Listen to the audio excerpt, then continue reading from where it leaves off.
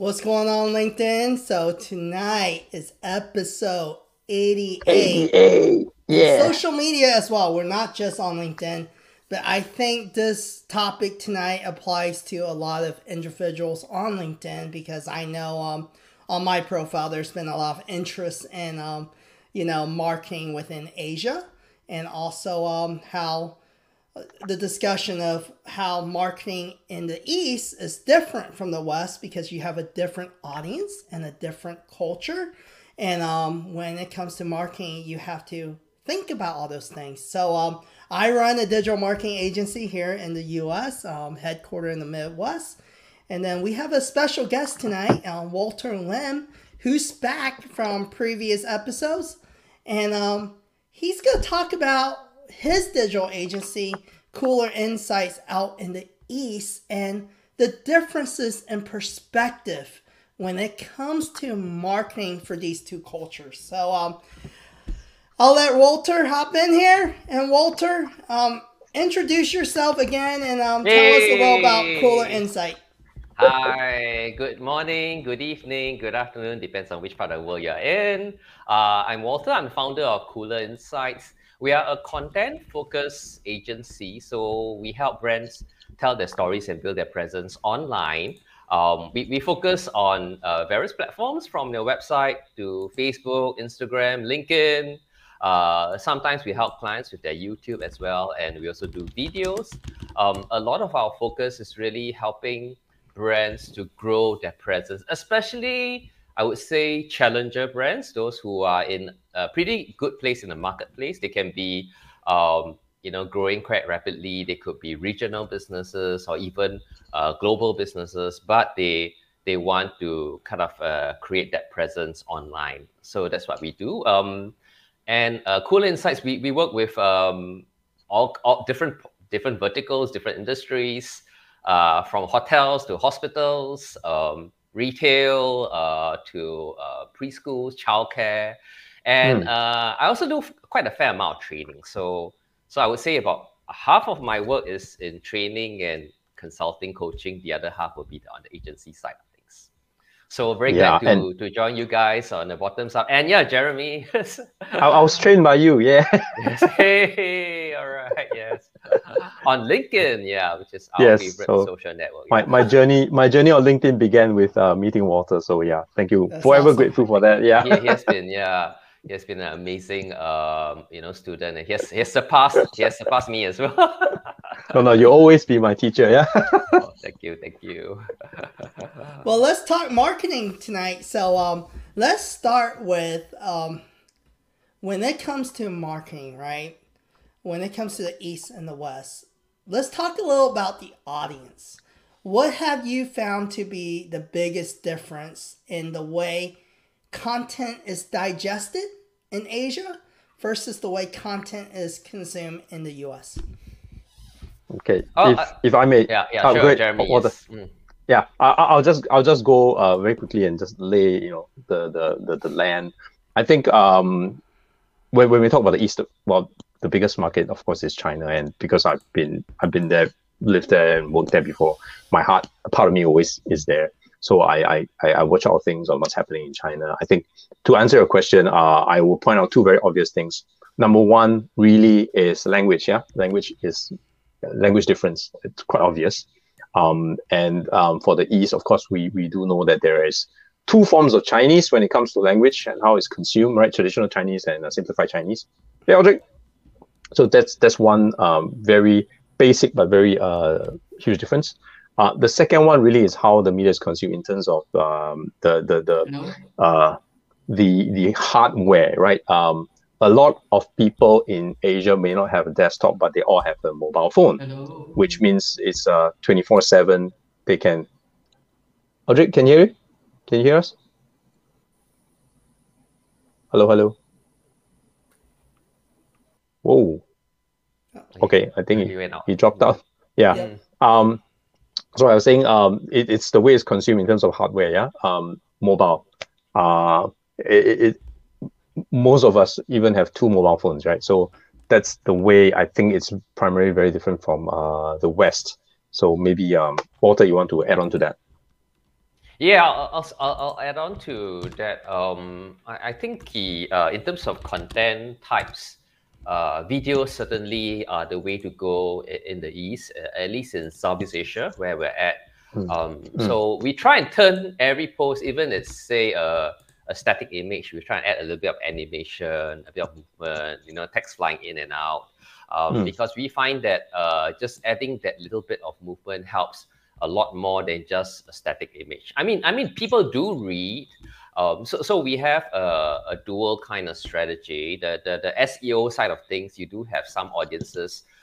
They will search for a particular keyword on Google. They'll go to your article, long form, and then they'll read it. So that could help from an SEO perspective. But from a social media perspective, we are seeing a lot more shorter short videos, 30 seconds, 20 seconds, even 10-second videos catching more attention.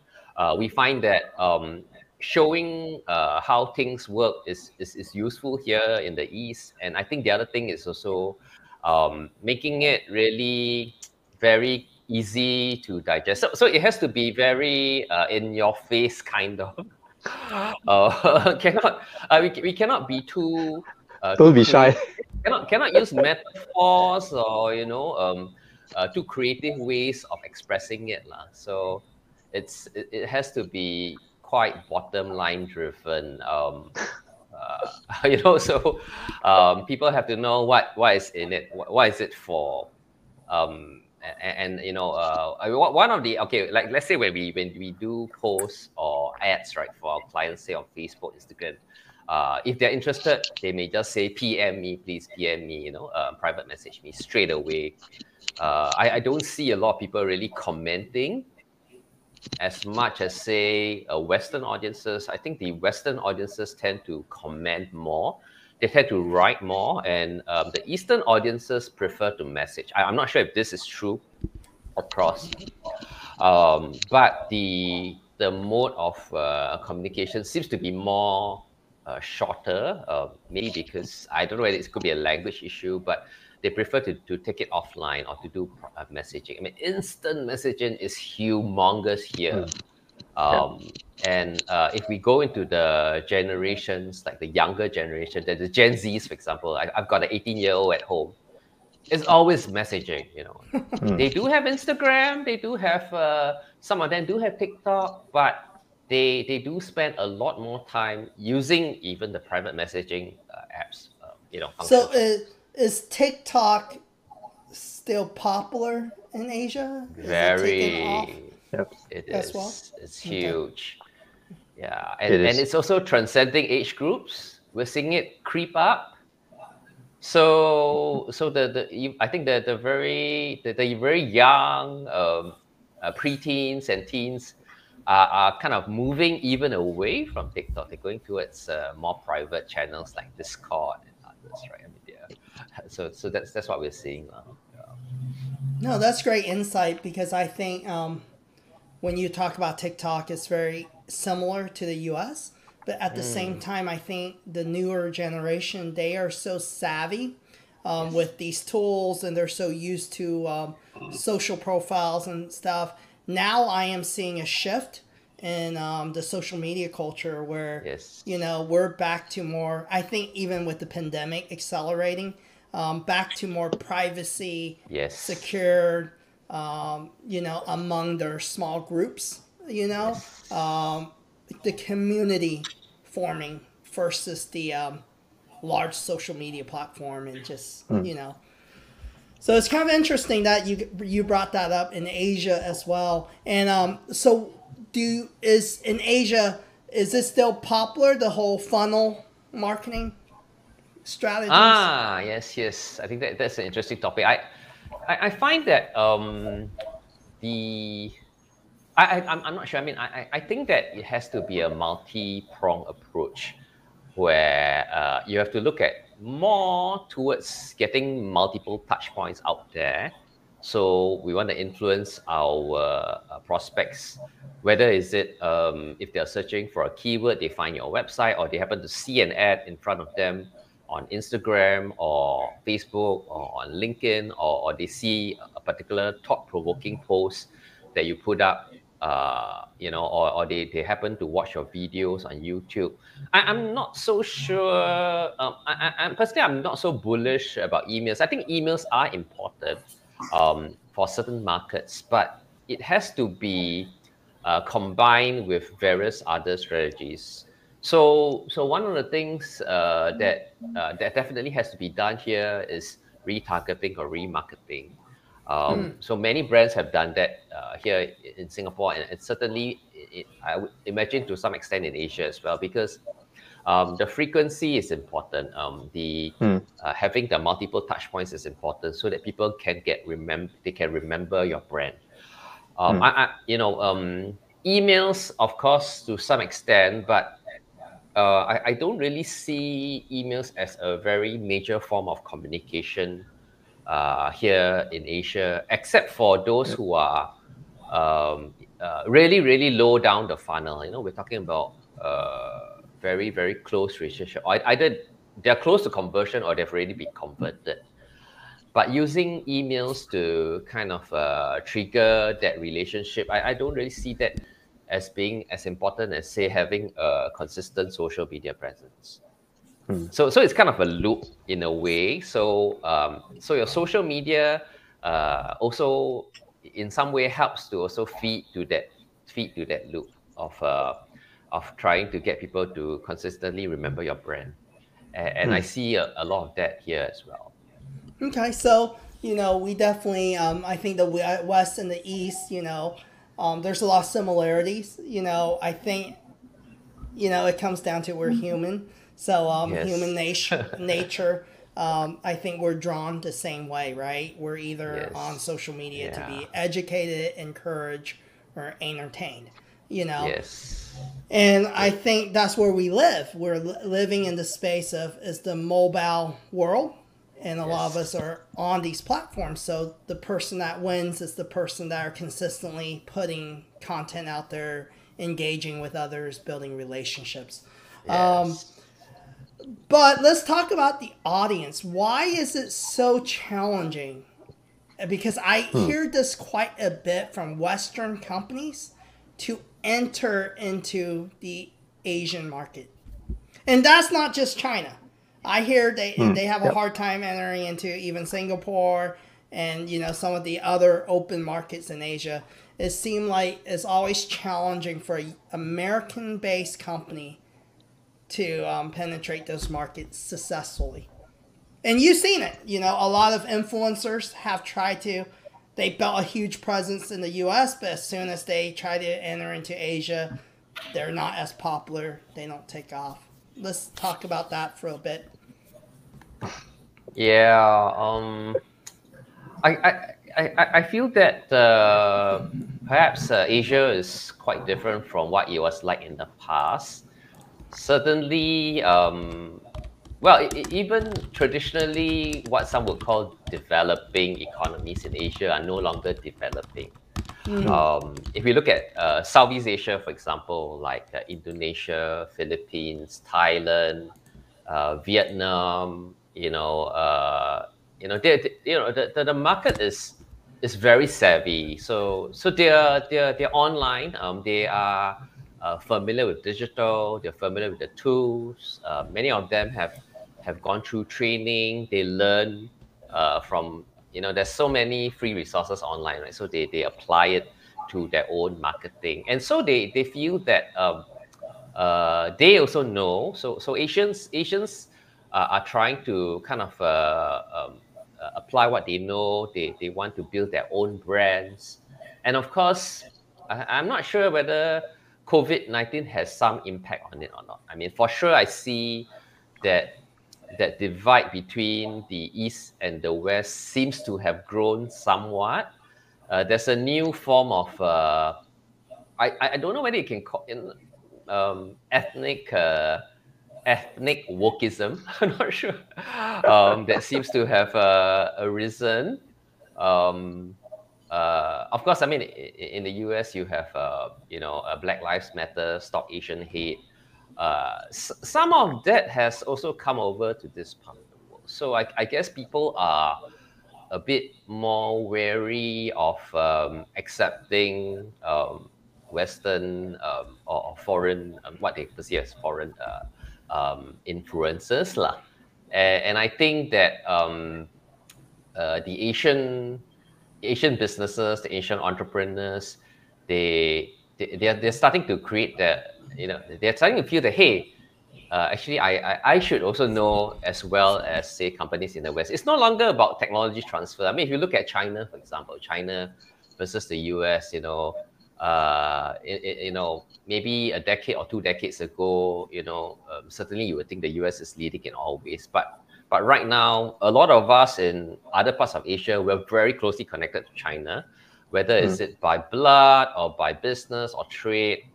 And we do know that right now they are, in terms of technology, in terms of using AI, data, blockchain, everything, they're really leading the world, robotics and all that. So I think that in a way has kind of like fed into this feeling that, hey, maybe I don't really think I can learn anything much from a company in the Western market coming into Asia, for instance. So that could have contributed to that. That's really good. Yeah. If I may comment on that, right, Kevin, on the question, I think for especially US-based companies looking at Asia, to simply put it, why is it so difficult? I think it's because Asia is so diversified. As opposed to US is rather homogenous. So it's kind of, you can have sort of a one-size-fit-all kind of a marketing campaign and all that. But in Asia, I mean, you just count the numbers, right? Languages, how many languages there, right? Just in India, I don't know how many languages plus dialects. It's just incredible. And then culturally, it's so different. It's really hard to get the messaging or the content right for a specific market that doesn't make you look like you don't know the culture or you don't know the marketplace. And it's so that's why it's hard. Because it's too diverse. I think a lot of Western companies also don't apply the whole concept of, because social media has, when it comes to digital marketing and social media, it's very culture based, right? Like trends, the way your content is, the way you digest video, and within just even the Chinese community alone. Just let's not talk about India, Singapore, China alone. Eastern China is very different than Western China. There's so much, provinces within China that have their own culture, Yes, exactly. And I think you nailed it, Jeremy. Even within US, right? We have like Texas and we have the South, or, New York. But at the end of the day, we're still very similar in the way we do things. And I mean, if you come to the US, even look and feel, right? Very similar, suburban area, the city, you have your Starbucks, McDonald's. It's not extremes, right? So that's a good point. So, Eldrick, is your audio working? It is. Can you hear me? Yep, I can hear you. Yep. Thoughts, Eldrick, on this? Because you do a lot of content writing on Medium. So, love to hear your opinion when it comes to content, I'll probably not spend too much time or have my focus on the instrumental part of it. But I think what's important is just look at your own behavior, how you engage with your devices and the apps that's in your devices. You will find the answers. So first off, regardless of how you look, what you speak, where you are geographically, I do think that's not that important to me. What's really important is the common denominator, which is human nature, is the same. So if you can recognize that, you can see how people are doing very well in the media or the medium of the choice. Because I'll put it this way. Success gets my attention. If you're not in front of me, I cannot see you. My eyes are in front. I won't turn back. I mean, so if you want people to know what you're doing, if you want to disseminate knowledge, if you want to share more, you have to be in front. You can't be behind. Now, that can be in many ways, but the best way is to be someone of service and be someone who is highly skilled. So you can share your skills and you can share your perspectives or thought leadership, however they want to package it. And I think that's important. However, it's social media or social publishing or whether it's vocal or written, it doesn't matter anymore. You just have to recognize that everyone else is trying their best to be a better person when they get to bed tonight compared to when they wake up this morning. And the cycle repeats itself every day. You may not find someone who will tell you straight in the face that I want to be better today and tomorrow compared to yesterday. But you can never find someone who will tell you, I don't mind being worse off than today. Yeah. Like Same with companies, yeah. It's impossible. It's that equation will fail. Arithmetically, it might work, but in reality, it might fail. So I think the key word here really is the marketing piece of it, regardless of where you are, whether it works for you. And I have one comment on what we usually say, and that is we need to be consistent in our work. So we develop a presence online and people can see. There's too much emphasis on consistency, which is a good thing. But I would like to circle back to another variable that we always forget, and that's we. You got to find out who you are. You got to find out, based on where you are today, how you can be in front of people so they will pay attention to you. Yeah. For instance, if you are a sales guru, you talk about how to get sales and overcome sales objections, you put it anywhere online, people will listen to you. But if you are a very successful sales professional and you want to talk about operational efficiencies, I scratch my head. What are you trying to do? So what I'm trying to say is there's a lot more depth if we want to get into the tactical parts of how we can be more successful in the act of marketing and as a marketer. But in general, the human nature part of it will stick. If you're not successful, you're not going to get my attention. It can be relative, it can be absolute. So that's what I think. In a very simple way.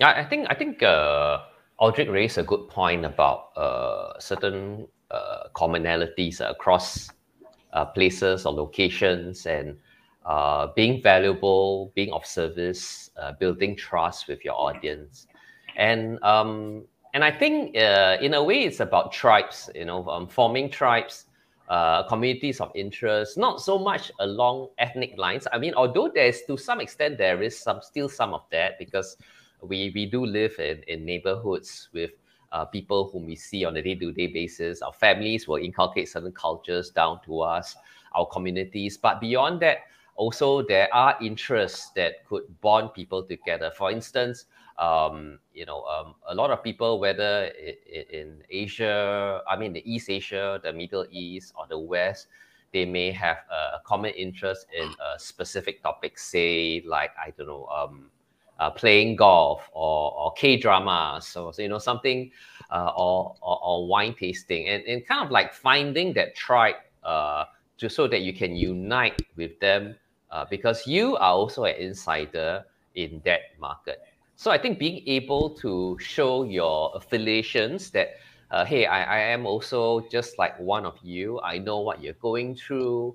I have a family with a teenager at home, or I live in a government apartment or a flat, or I live in a condominium, or I'm facing these issues. I think that if we're able to use that commonality to connect, I think this could be a good way to kind of transcend the distance or the ethnic or national boundaries that may exist. I mean, after all, I mean, one of the things I noticed with COVID-19 and the pandemic is that with technologies like Zoom and StreamYard and all that, you know, you can be anywhere around the world, and it's almost like you're in the same room, right? Just talking to each other. So I think the old barrier of distance is really truly gone. And then with 5G and all this going in future, you can use your mobile phone and you can talk to somebody in real time anywhere around the world. So I think the thing is, how do you build that bond with people of interest, with similar interest to you? It can be B2B or B2C, and that could help to transcend those boundaries. No, you brought an interesting point because you brought in Korean drama, right? Yes. Squid Game. So, Squid Game. Yeah, this is very interesting because you see it here in the States, right? Yes. If I look back to when I was in my teenage years in the U.S., I mean, I stood out like a sore thumb because I live in the Midwest. There was not much diversity, and I could never imagine high school people interested in a Korean pop band when I was growing up. But now, even in the U.S., I mean, BTS is number one. Yes. My son, you know, they're like 7 and 9. They're singing the songs, you know, and they don't, I mean, they're very Americanized, but at the same time, I mean, they have a Asian dad. So, I mean, they accept that, but I am seeing like their little friends who are 100%, you know, Caucasian family, and they are very into BTS poster, you know, BTS Happy Meal. You know, it's interesting because I never thought it would come to a Midwest, you know, Kansas City, still very Midwest town. You know, it's getting more diverse here, but at the same time, I can't see like, you know, nowadays Asian superheroes. You see it in shift in the media first, right? Always the cultural shift. So you're starting to see it in your movies, commercials. Every U.S. commercial now has a token Asian. Used to, I never see it. You know, even if you watch The Matrix, you know, there's an Asian character. You know, so there's a lot of you see a sprinkle of Asian. Used to, we were more, you know, we might be in the kung fu movies. Or in from a Hollywood perspective, we might be like the guy that doesn't speak very. We're never the guy with the beautiful women at the end, or the hero figure, right? In the U.S., right? I'm just gonna be blunt, right? So like growing up, you know, besides Bruce Lee, there was not much, you know, Asian heroes or the Asian person that speaks fluent English and, you know, is the hero of the movie, right? But you're seeing that cultural shift, you know? And I think because of pandemic, because of technology, it's like Eldrick said, I think the younger generation don't see as much color, as much diversity. Doesn't matter if they're in the U.S. or vice versa. Like Asians might look at U.S. people different than used to. It was maybe, hey, like Walter, you brought up a good point. Used to, we were the leaders in technology, right, here in the West. But now it's almost like, hey, it's equal playing field. Yeah, correct. And the younger generation, they get it. You know, there's still older generation that still live in the past, but hey, you know, it's 2022 and we're very connected. Like right now, you know, I'm the only one in the U.S. You guys are in Singapore and we're doing this live show. So when it comes to marketing, you know, we were talking about East and the West. But I think it's more important than ever, if you're out there watching this show, is don't just understand your area or your zip code. You have to start looking at your brand, the way you market your business, as a global marketing strategy. You know, because when you're on LinkedIn posting, Facebook, it's not just the people in the U.S. that's looking at it, or vice versa. It's not only Singapore people, right? Like I can see Eldrick's post too, and that's how I met Eldrick in Germany, because I was like, man, these guys are in Asia, but this guy Eldrick, he posts a lot of content, and it keeps popping up, and that's how I connected with Eldrick, it's been almost a year and a half ago, right, or 2 years. So I think it's so important. I think we are so focused on like the economy being just one part, our neighborhood or where we're close to, but nowadays there's business and opportunities to be made, especially if you're looking at currency, where it's going, technology with crypto and everything. It's more of a global economy. Yeah. So go ahead. Walter talked a bit about culture, K-drama and all that. I think it's a good time to be an Asian. I think finally we're getting some form of representation after so long, right? From when Bruce Lee till now, it's been what, I don't know, 40, 50 years? I'm not sure with the math, but a lot has changed, right? Culturally, movies wise, with Crazy Rich Asians, and then with Parasite winning the Oscars. Never saw that coming. Nobody did. And now this whole rise in this Asian, even with Shang-Chi, all these things, you get more than just only Kung Fu associated with Asians. Yeah. But let's look at the economics of things. Asia is important because let's just look at China. Let's just look at retail. I believe there's a McKinsey report somewhere that states that 50% of luxury spend is going to come from China alone. I think the next 5 years or so. And that's huge. That's huge. So you cannot ignore the economics and the strength of Asia in terms where business is. I mean, just look at retail. So and ironically, because we are more connected, we are also becoming more sensitive or more divisive at the same time. Okay. Case in point, like I mentioned, I think I mentioned a little bit. China, as we all know, is a minefield now when it comes to marketing. Right, the basic things that you will do wrong and you will have to apologize to the Chinese. That has happened before with some of the stars in the US. I think you guys know who. The big thing is that do not mention Republic of China, ROC, or we call Taiwan, as a country, independent country. That will offend a lot of the Chinese in China, mainland China. So that's the one big no-no that you have to watch out for, definitely.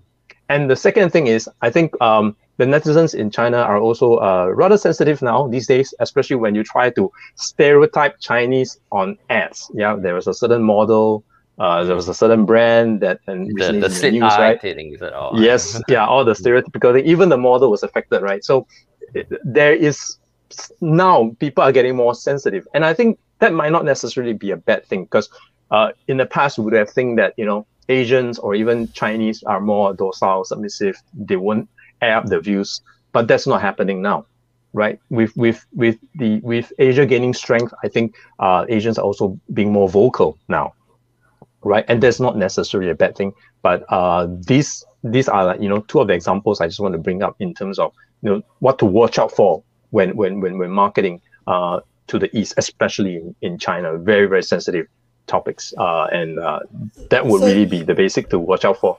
So Jeremy, you brought up the whole dorsal and not they being more focal. So in America, you have a lot of very young influencers, and it seemed like part of social media has accelerated young people that are not in school now and that are trending the entrepreneur game and starting their businesses. You see it on LinkedIn. Is that the same apply in Asia? I think so. Especially you talk about live stream and things like that. I mean, the whole mindset, like Gen Z, young entrepreneurs who stop going to school and just starting their business. We can't stop going to school. Okay. Parents won't allow. So that's a huge difference, right? Because in America, there's this one, the whole job market, is kind of everyone knows about it. A lot of people aren't working and there's been challenges, but there's also less people are going to college, because they feel, hey, you know, if I can make, you know, millions on YouTube, then why don't I be a YouTuber, right? So there's a good amount of influencers that are very young, even on LinkedIn, you know. Now, I don't know how much they make. None of us do, right? But they appear to the younger generation who watch it and go, oh man, I can do the same. You know, they've become role models just like athletes, right?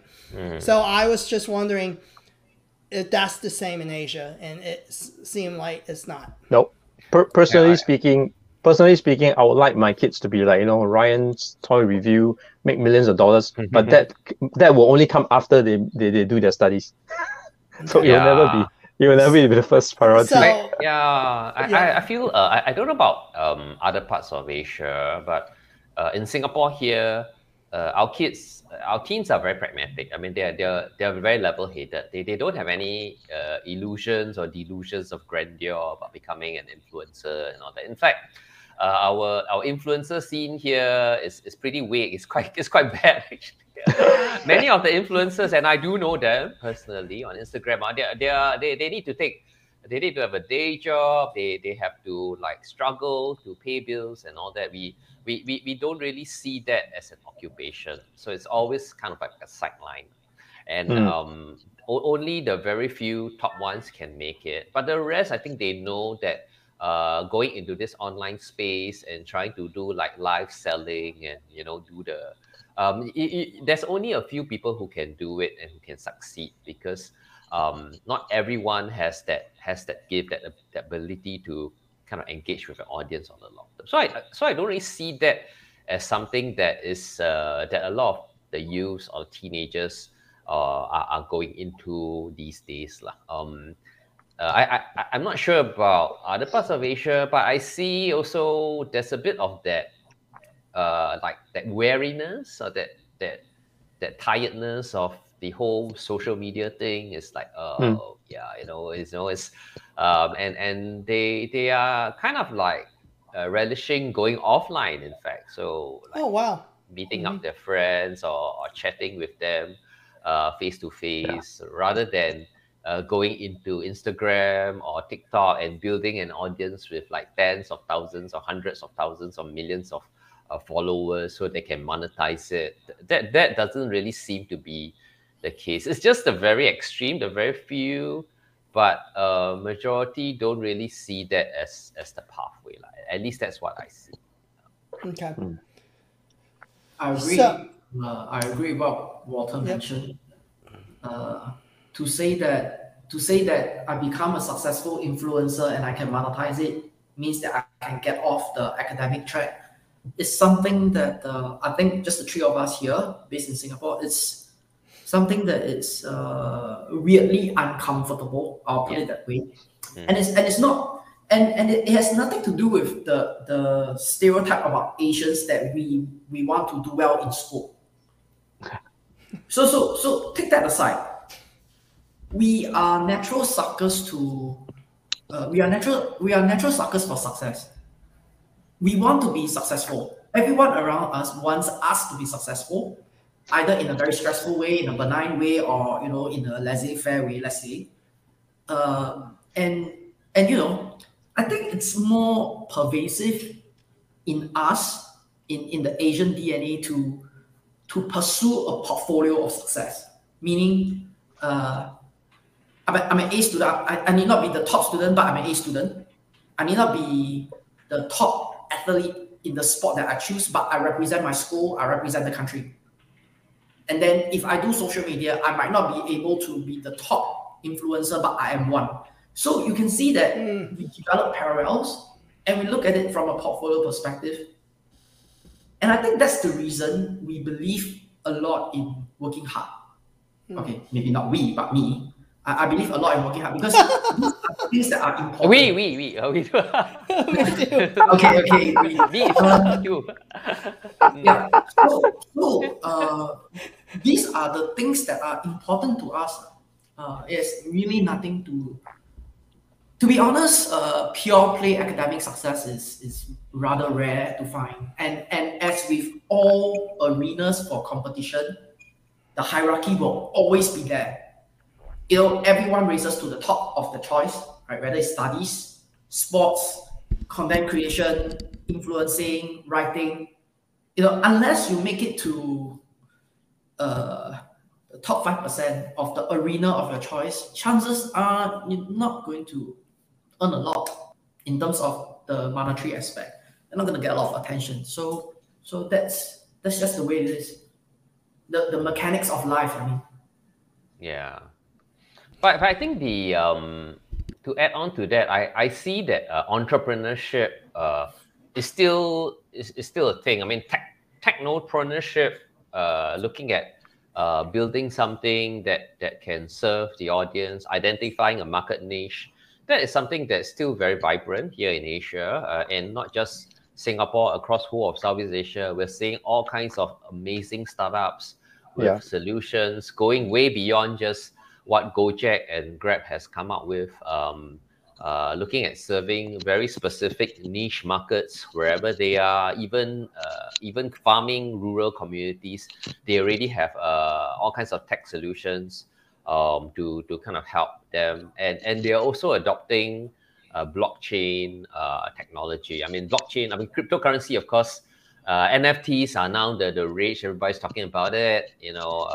Gary Vaynerchuk is going gaga over it, and all his disciples will kind of talk about it as well. But I think beyond that, the way in which technology can solve problems is something that I think the younger generation are aware of, and they are putting their heads to it. They're trying to crack their heads to try and solve these very, very hyper niche, hyper local kind of problems. So I think the maybe one as sort of like a long-winded way to answer the question about Western companies trying to penetrate Asia and finding the difficulties, that I think nowadays the very big suite kind of problems there are already solutions. There is a a subscription model for every business out there, right? I mean, beyond software as a service, you have the travel, you have rooms, you have live streaming, buying, and all that. So I think it's kind of the more niche issues that are very specific to people living in crowded cities, where there's traffic congestion, where there is pollution, and where there is difficulty to get access to certain public goods, for instance. So I see that those will be the opportunities in Asia, where if companies are able to crack that, then I think that could be something that they could look at. No, I agree. I think it's across the board, because subscription model here in the U.S. is extremely popular. I was just looking at fitness products, right? Yeah. Like cardio, and in my mind, I was like, it doesn't make sense. I have to pay $1,000 after I buy it. I still have to pay another $30 a month. Yes. Yeah. So like all the new like cardio equipment, everything. The Oculus, for example. Yes. You pay $400 USD, and then now the games are almost like $60 a piece, so in a subscription model. So, it adds up very quickly. And it's interesting because as we're talking about Asia, the East and the West, and marketing as a whole, it goes back to what Eldrick said. I think it comes back to understanding human nature and the way we work as human beings and the way we think. And if you understand that, you can work within a lot of cultures, because there are things that you can hone in on. But then when you're talking about excelling in branding or penetrating like a specific market, I do think the culture does apply, right? Like what people are buying, especially retail. I think it's very challenging to market a retail product when the ethnic groups, the way they consume is very different, right? Yeah. And I am seeing it the other way, vice versa too. Even Asian markets coming to America, and that they struggle as well, because America's very much, there's a lot of entertainment. it's a lot more lax. You know, even I mean, you scroll through LinkedIn. A CEO in the U.S. Talks very different than a CEO in Asia, right? So the content alone is very different, you know. So where do you see social media before we end tonight? Because you said the young people in Asia, actually a lot of them are turned off by social media and coming off of these platforms. Where do you see the future? I think it's going to. Social media is going to become like news, like a newspaper, like the information feed. But it may not be the place where people are going to socialize. So it could be they consume what they see on their feed, whether it's Instagram or TikTok or even Telegram if they subscribe to a few different channels on Telegram.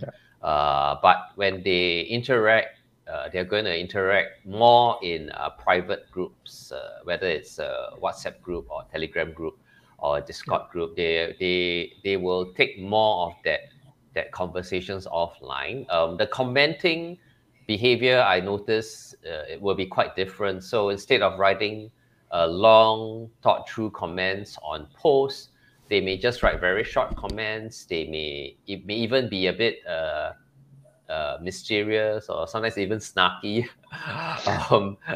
with the intention of drawing attention or just for the fun of it. But I see that the private channels, very specific to topics of interest, would be where they may spend more time in when it comes to social media.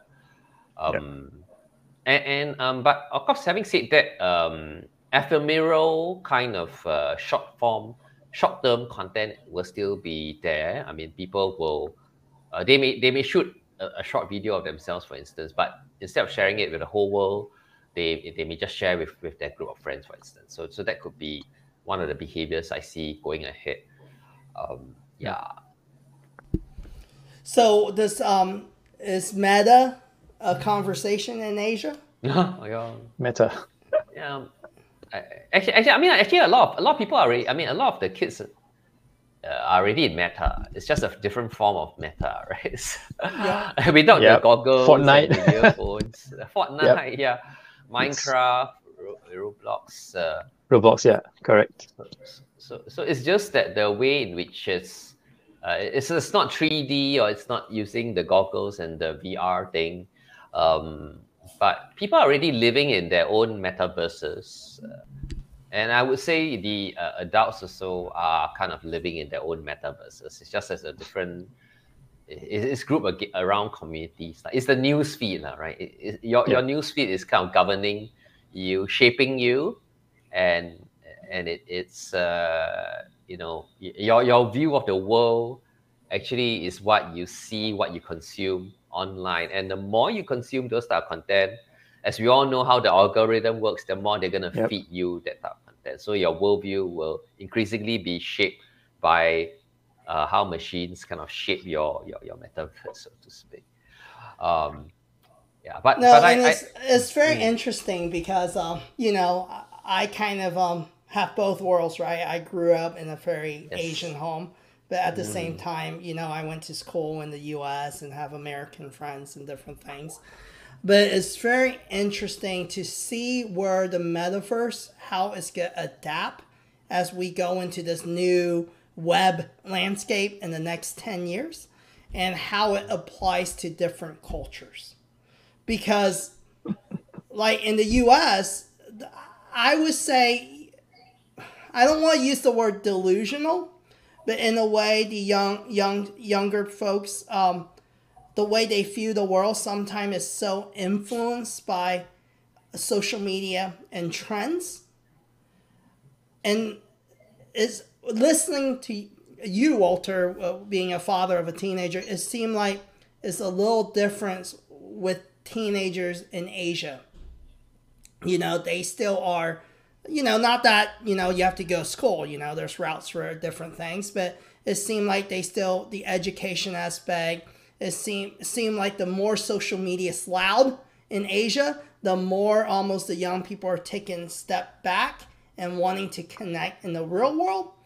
And then in the US, it's the opposite. It's almost like the louder social media becomes, the more we are consumed and lost in this world of social media, right? So the direction is interesting, how two different cultures being influenced by, algorithm, and it goes back to, I think, the mindset, right?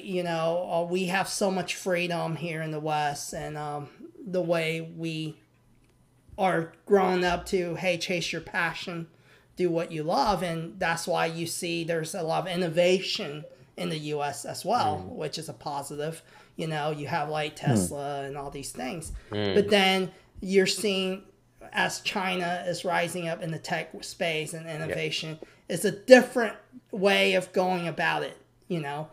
So when it comes to being a marketer, the perspective, I feel, is going to be very interesting as this world becomes more connected. The more, and with all these tools and technology available, where marketing will be 10 years is going to be very interesting to me. So for me, just 2 points here before we round up. I agree with what Walter said about social media being more of a news source, but increasingly because we know how the algorithm works, more so now we're more aware than in the past.